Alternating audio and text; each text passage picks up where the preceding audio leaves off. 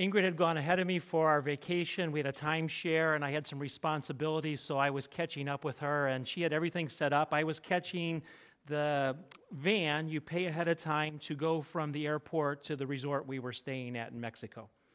Got in the van, and there were immediately, you're hoping it's going to be a van that only has 4 people in it. There were 12 of us, and there were suitcases stacked everywhere, and there's always one person in the van who becomes the tour director. This guy is introducing himself to people that don't know him, and he's interesting. I'm thinking, I'm on vacation. I do people stuff all the time, but I'm going to be nice to him, and so we pass names and all of that. And finally he says, "So where are you from?" I said, "I'm from Connecticut." And I said, "So where in Canada are you from?" And he kind of looked at me, and he says, "Is it that obvious?"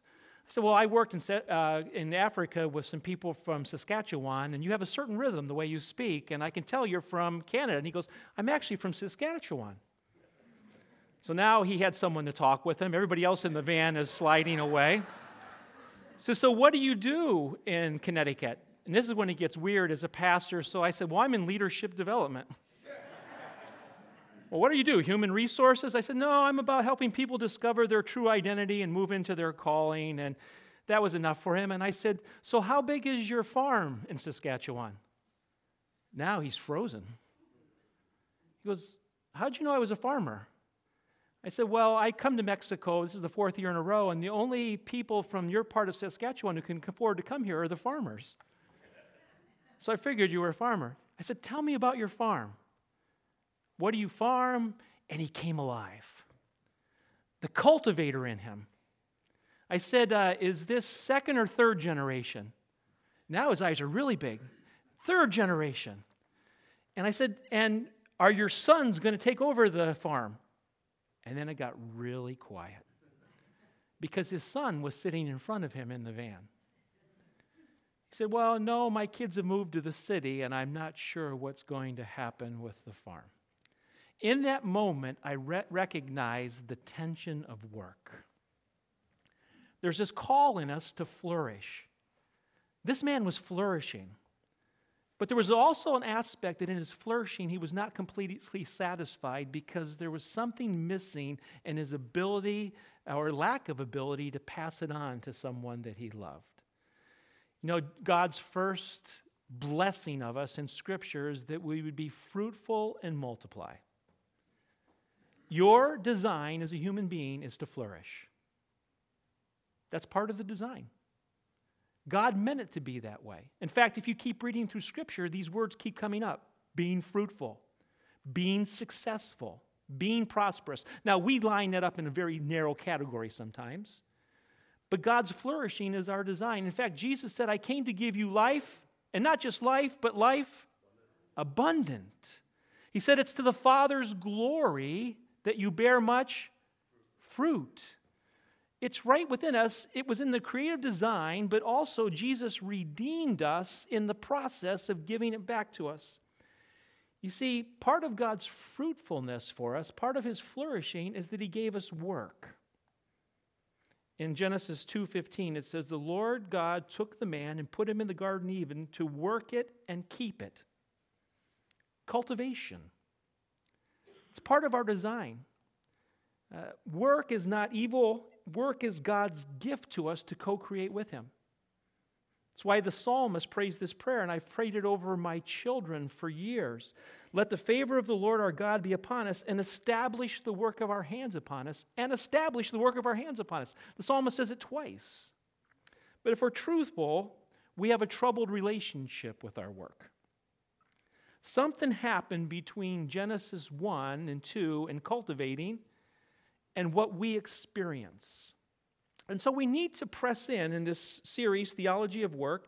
What is the source of our trouble? Because we need to find on the other side of it good news that can give us our work back to us. Because when you think about it, the thing that we do most in a week in our waking hours is work. Think of it in 2 places. We have the vocation of the production of our hands, but we also have the vocation of participating with God in the flourishing of our families and our households.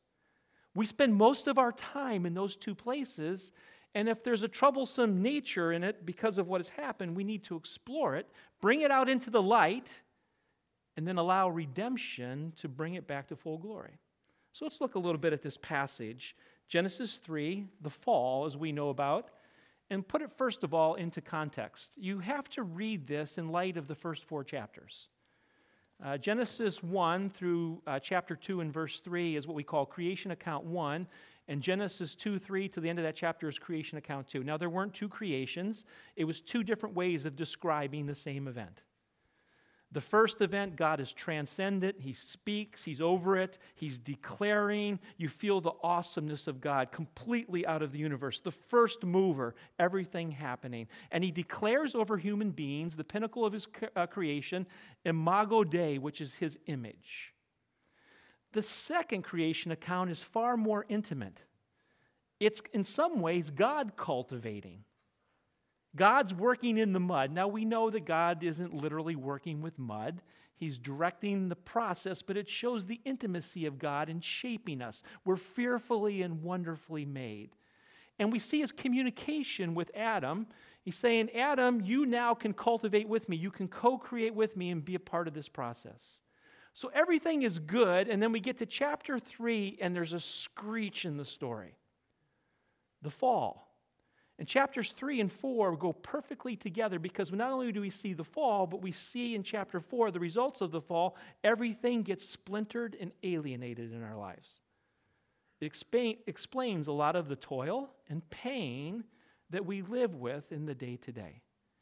And Genesis 3 is about the temptation. The temptation is quite simple. Satan comes to us as humanity and begins with the first question, did God really say? Satan rarely comes to you and says, God didn't say. He'll start with this one. Did God really say? Kind of bend the truth a little bit. After the conversation goes a little bit further, then Satan says, well, God didn't tell you the whole story. If you'll just eat of this fruit, do it your own way, you'll be like God. And we as humanity step into that, and we agree with that. And as a result, there is a fall, and the condition comes to us with consequences of sin. The most ultimate one here is death. Death is introduced into the whole picture. The second one is that our relationships get splintered. There's alienation with God. You see it in the text. We could spend a lot of time on that. But there's alienation with one another. There's shame. This is the first time humans are aware of nakedness. Now, I was reading another author while I was on vacation. It had nothing to do with this sermon, but the author made this point. We're the only creatures on earth that are aware of our nakedness. Isn't that interesting? Other animals aren't aware of their nakedness. They're aware of their vulnerabilities, but they're not aware of their nakedness. Your dog doesn't come up to you in the day when you turns over to have his back rubbed thinking, oh, don't look at me. But there's shame that comes into us. And right after shame comes our favorite game, blame. Oh, God, it's this woman you gave me. Oh, God, it's Satan who tempted me. Because we like to kick the can down the road a little bit. But something we don't think about is how significantly the fall impacts our work. In fact, it impacts every aspect of it. Look at verse 17. And to Adam, God said, because you have listened to the voice of your wife and have eaten of the tree which I commanded you not to eat, God's already getting through his blame game. Cursed is the ground because of you. In pain you shall eat of it all the days of your life. Thorns and thistles it shall bring forth to you, and you shall eat the plants of the field. By the sweat of your face you shall eat bread. Now, the curse has this impact not only in us, but upon the ground. I would like to know what paradise was like before Paradise Lost. I've often wondered about where did mosquitoes fit in the whole structure before that whole thing? Where are weeds? But now the thistles and the thorns become strong. The ground is so cursed that in Romans 8 it says, to this day, even creation groans for the redemption of men and women. So what we're working with is somehow spoiled in some way. But it says in this text that in pain you shall eat. Now, I generally like the ESV translation. I don't like this translation. because it almost suggests that there wouldn't be pain in the other work that Adam was doing before. When you work, there's pain involved in it. I like the translation, toil. Now work becomes difficult. Now it's no longer satisfying. What used to satisfy us has become mundane and challenging to us. The writer of Ecclesiastes calls, after his pursuit of all the things in life that give meaning, he says work is toilsome and meaningless. And his only conclusion is, so work hard at it while you have time.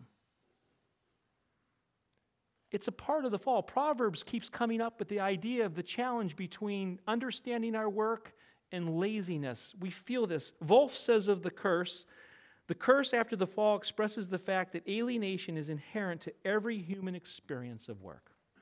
Okay, so let's make this land now. So how does this land in our work from Monday to Saturday? There are some dualisms that come to us. One is the dualism of secular and sacred. We've done this really well in America. You do your sacred on Sunday morning when you come in, but then when you leave Sunday, you go back into the world where you do everything that's secular. That is so unbiblical. Because God gave us work in the beginning, work is something that brings honor to Him and is a place of worship from day to day. Now, this is where you should be going, yes, because this is where you spend most of your life. This is where you get to worship God in unique ways and bring praise to Him. One of the other things is we divide out vocation and calling and job and career. And we place these things on different tracks where our work was meant to be a means of responding and participating with God. We get stuck on a track of trying to create something for ourselves rather than recognizing that God has placed us in space to be present as His kingdom representative. Everywhere you work, the blessing is you because you are the kingdom of God presence in that space when you go there. Some of the dualisms that we create are workaholism. I asked this question of the men on the retreat. How many of you are workaholics? And I only put my hand up because I'm a workaholic. I love to work. I love it. Now, I loved being on vacation. That was fun for 2 weeks, but it took me 5 days to really start vacationing. It took me that long to stop thinking about the things that I was responsible for in my work. And then with about 2 days to go on vacation, I started ramping up already in excitement for what I was going to do. So I did experience Sabbath rest in the middle there. But it's complicated. Workaholism comes to us. We can develop our worth and make work into an idol. I like this phrase, what's a person's net worth? Isn't that an interesting concept? And how many of us identify with where our net worth is on the scale of where people is? What's your net worth? You are precious because you are a son and daughter of God. There is no net worth apart from that. All the rest is opportunity to steward and to bless. So work gets off base in so many ways. How many of you are, I won't ask it. I recommend that you read Timothy Keller's Every Good Endeavor. Because he picks up on some of the ways that work has become idolatry to us. This is the read we've given along with this series. Let me give you just one quote. He says that even when you're in meaningful work, and you're satisfied with the quality of your production, at the end of it, you're often bitterly disappointed and plainly bored because it wasn't everything that you expected. I love that quote because it tells me that even when work is going well, there is that tension that I feel that the fall has touched every aspect of my work. So I could keep talking to you from my perspective, but I only work 1 day a week, so it doesn't make a whole lot of sense. So I thought it would be good to hear from some people who have real work. I'm going to invite Adrian and Greg to come up right now. Greg Harch and Adrian Henkes live in the work world, are there all the time, and I gave them some early questions last week that I might ask them, but I changed them in the first service. So they're good sports. And so they're just going to talk a little bit about how they find the fall landing in their work. So Greg, tell us a little bit about what you do, the basic nature of your work. Sure. So I work at State Street Global Advisors, and I'm the Chief Risk Officer. And when you work, where do you find your most satisfaction, where the image of God comes out for you? I like the concept of being a good steward for our client assets, and I also like leading a team, making sure the team works collaboratively together and solves problems. Yeah. When does the fall come into that team dynamic some? Well, the team dynamics can be challenging when you have a larger team. Not everyone is pulling in the same direction. There are challenges from budgets. There are challenges from trying to solve people's problems. They come to you if you're leading a team with them, and it's not always easy, and sometimes you have to make difficult choices. But I think if you approach it looking that each person is important, that you can usually come to a decision that they understand and you understand. That's good. So when you're in the throes of work and you're trying to honor God, when do you find the fall creep into your own work ethic? Well, I think for me, I view work as sort of, it's like a marathon. You're going to be working 30, 40 years in your life, and you have to pace yourself. It's easy to burn out and let work sort of overwhelm your life. So for me, I think the two areas that I have to guard against are first, just working too much. Work never stops. You can work 7 days a week. And I have to set boundaries for myself. And certain times I've done better that in my life than others, but it's a constant challenge. The second area is comparing myself versus others. Mm-hmm. You can always think that that person's career is going faster or that person's earning more money. And so those are two things that I try to guard against. The latter, I think, takes away you look at your life and you realize you have so many blessings. But if you're focusing on other people, you can always find someone who seems to be, doing better. So that's a challenge. Yeah. So what have you found the most helpful to keep worship in your work setting? I think that I'll start sort of a macro thought is that I try to look at what the purpose, why we exist as a workplace, and we're trying to invest responsibly for our clients' assets. Our clients are often pensioners who have retirement plans, and so I think if you take a look at perspective that there's hundreds of thousands of people that are relying on you, I think it gives purpose to what you're doing. And then I think respect to every day, before I go to work, on the way to work, I usually recite several verses. I usually do the 23rd Psalm, the fruits of the Spirit, and just a simple thought that God is with me, He is helping me, and He's guiding me. That's great. Thanks, Greg. Now, Adrienne has worked in the corporate world, and now she's a household technician, which is commonly known as a stay-at-home mom. And so, Adrienne, why don't you talk about your work you did before and how you transitioned into the work you're doing now and some of the process of that. Okay, so I had been working in the commodities and banking industries for close to 12 years prior to being a stay-at-home mom. And I knew 4.5 years ago when my daughter was born that I wanted to stay at home with her. But because of various financial factors, it wouldn't have been a prudent choice at the time. God had a plan for my family, and fortunately, when she was 2.5 years old, the company I was working for got sold, and my entire division got laid off. And while everyone was frantically searching for another job, I felt completely at peace to not look for another job, and I felt God telling me that I would enter a new season of my life. So just some mid-testimony theologizing for you.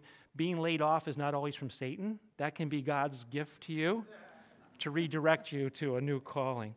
So when you think about your work in the corporate world and what brought satisfaction and delight there, what were those things and how do they transfer to the world you're in now? So when I was working in the business world, I had to use a lot of analytical and problem-solving skills. I worked in a very volatile, fast-paced industry. I had to make a lot of quick decisions on my feet, and I enjoyed the thrill that the job lent me. And fortunately, with parenting, those skills can be transferred over. Much more volatile. Exactly. Every day is different. I don't know what lies ahead. And I'm able to use those problem-solving skills and analytical skills to navigate through the day's challenges. Good. So where do you see the fall leaking into your present work as a stay-at-home mom? So when I was working, I felt validated by positive annual reviews and bonuses. As a working mom or a stay-at-home mom, I like working mom. it can be a little discouraging when there's no positive affirmation and validation. Would you like Jeff to do a year-end review as? Absolutely. Yeah. There are times when I can't visibly see any growth or change in my work, and I've entered into a mundane and dormant period. I've realized, though, that God is at work in us through these different seasons of our lives, and we need to go through winter to get to spring. That's great. So what have you found that's helpful to make your work worship when you're around the house and caring for your family at this time? I think the key for me was finding a group of Christian women that share my day-to-day challenges and who will pray for me. I'm a part of a Mother's Heart, and I've met a lot of wonderful women there who provide insight and encouragement to me. I'm also a part of a weekly devotional time, and I'm able to meditate on Scripture and prayer with a group of women. That's great. Thank you, Adrian. Thank you, Greg. Yep.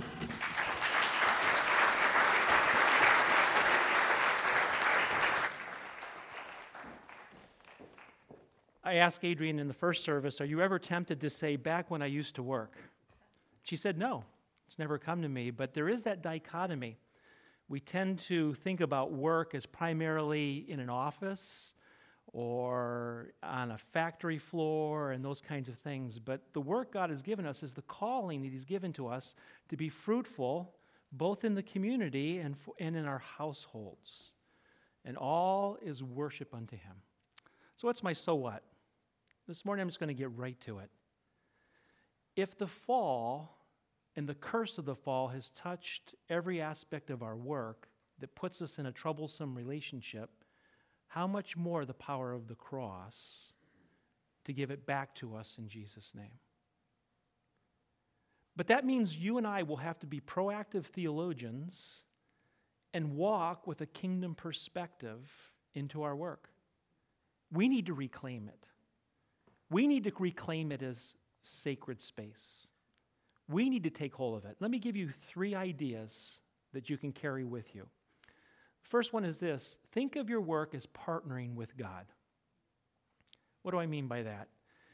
Begin every day acknowledging that you are not going alone into that space, but that He is the one who is going before you. He is the one who guarantees your success. He's the one who will give you failure when He knows it's better for you. He's the one that will be a part of every aspect of it as long as you invite Him in. God loves to go where He's invited. So before you begin your work, stop, whether it's at the desk or over the sink or with your toolbox or in the classroom, and acknowledge, say, God, I acknowledge your presence. In fact, I recognize you've gone before me. Then spend the rest of your day on a prayer walk.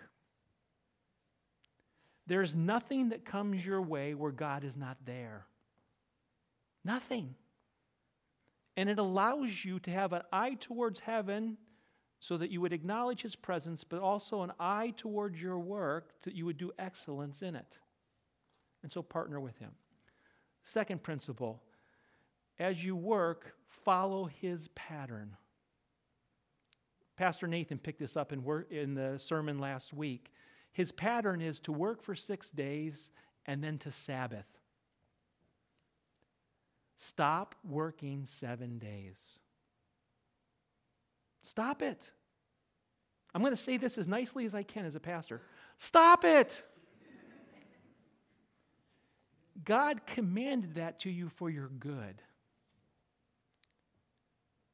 You don't need that 7th day to be fruitful. You need God to be fruitful. He's put it in you so that you would thrive and flourish.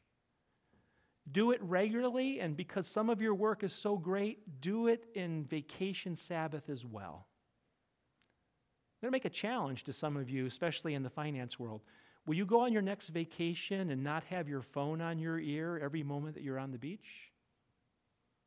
I'm serious. Because when you do that, you're fooling yourself to say you're being responsible. You're putting yourself in the place of God. No business needs you that much. And if they need you that much, take your package and leave. Because you need your life. And God wants you to flourish in your life. So please, Sabbath. It's good. As I walked in here and I saw Danny sitting here, I'm thinking, what in the world is he doing? He should be out there plowing driveways in a minute. I hope my driveway's clear. Not yet. But this is a great example. Yeah, it will get done. We need to be responsible, but we need to rest. And then finally, bring praise into your work at all time. Doxology. Doxology isn't just what happens when we bring the fruit of our labor, our tithes and our offerings and our sacrificial giving to God. It happens every day when we give Him praise in the midst of our work. When we say, God, you provided all the opportunities for me to arrive at this spot. It is your goodness to me. You're the one who has blessed me. See, as you take on these attitudes and habits, they'll become a part of your life. We live in a society today that says, I'm not religious, I'm spiritual. In that they have this kind of idea that I'm being, I'm not doing. Can I tell you something? I've done a lot of doing to become a kingdom ambassador who's being. You have to do the same things over and over and over until they become ingrained in who you are. It's kind of funny that God had me preach this sermon after 2 weeks in Mexico. Had a lot of observations of workers staying on this resort where our timeshare was. 4,000 or so people. You could tell different people's work ethic very easily. Some, buenos dias, and they touch their heart, and you can see they mean it. You can see the ones that are hoping that you don't look at them so they don't have to do it. And as I watched people working, I was wondering about what is it that drives them. The guys that I was especially interested in were the guys who had rakes every morning who took away the seaweed so that we would have a clean beach. I looked at them and I wanted to talk with them. I really did. I wished my Spanish was better because I wanted to find out what drives you in this. Does this seem odd to you? Is this delightful? Is it just the money you're able to take home to care for it, which may be enough for that moment? But what's going on? I'm sitting there thinking, I have such meaningful work. Doesn't mean that there's not struggle in my work. Doesn't mean there's not toil. But there are times I find my work very mundane and difficult to get through, and it's meaningful. And I was thinking about these guys. And while I was thinking about them, I came across this section in a book by Andy Crouch called Strong and Weak. He talks about us being human beings that are flourishing, and he mentions the case of a woman by the name of Isabel that he heard interviewed at a conference in California. Let me just read this paragraph so you get the context. Isabel, poised and impeccably dressed, joined Kyle on the stage. She gave a brief summary of her story in proficient Spanish-inflected English. Born in the city of Viña del Mar in Chile, trained and credentialed there as a family counselor. A few years before, she had immigrated to the United States with her husband, who was American, waiting the birth of their son. They settled in Santa Barbara to be near family members, but Isabel discovered that her professional credentials from Chile were not recognized in the United States, and her husband struggled to find steady work. Still, Isabel said gratefully she had eventually been able to find full-time work. So Kyle, the interviewer, asked her, "And what is that work?" She said proudly, "I clean houses." The Santa Barbara Hills are full of spacious homes, and nearly everyone employs a Hispanic woman as a cleaner. That was the work that Isabel had found and could speak about in theological terms. The interviewer asked her, "How do you see your work reflecting God's work?" This is her direct quote. "If you look in the book of Genesis, in the beginning, the world is in darkness. There is no order. God is a God of order. He orders every single life, changes that life from darkness to light in Jesus. And that is my motivation as I work. Everything I do is from God, not from man. Jesus washed the feet of his disciples, and we are to do the same. Be a servant with love. If I am cleaning a toilet, well, that is something that needs to be done to the order of the world that I'm living in and to wash other people's feet. There is no sadness about that. It's a joy. The greatest example of servanthood in my life is the Holy Spirit because he guides me. I listen to his voice and I say, yes, sir. Talk about rich theology. A Trinitarian view of work. You know what it tells me in conclusion? It's not so much what we've been called to do. It's why we do it and how we do it. May all our work be to the glory of God. Amen.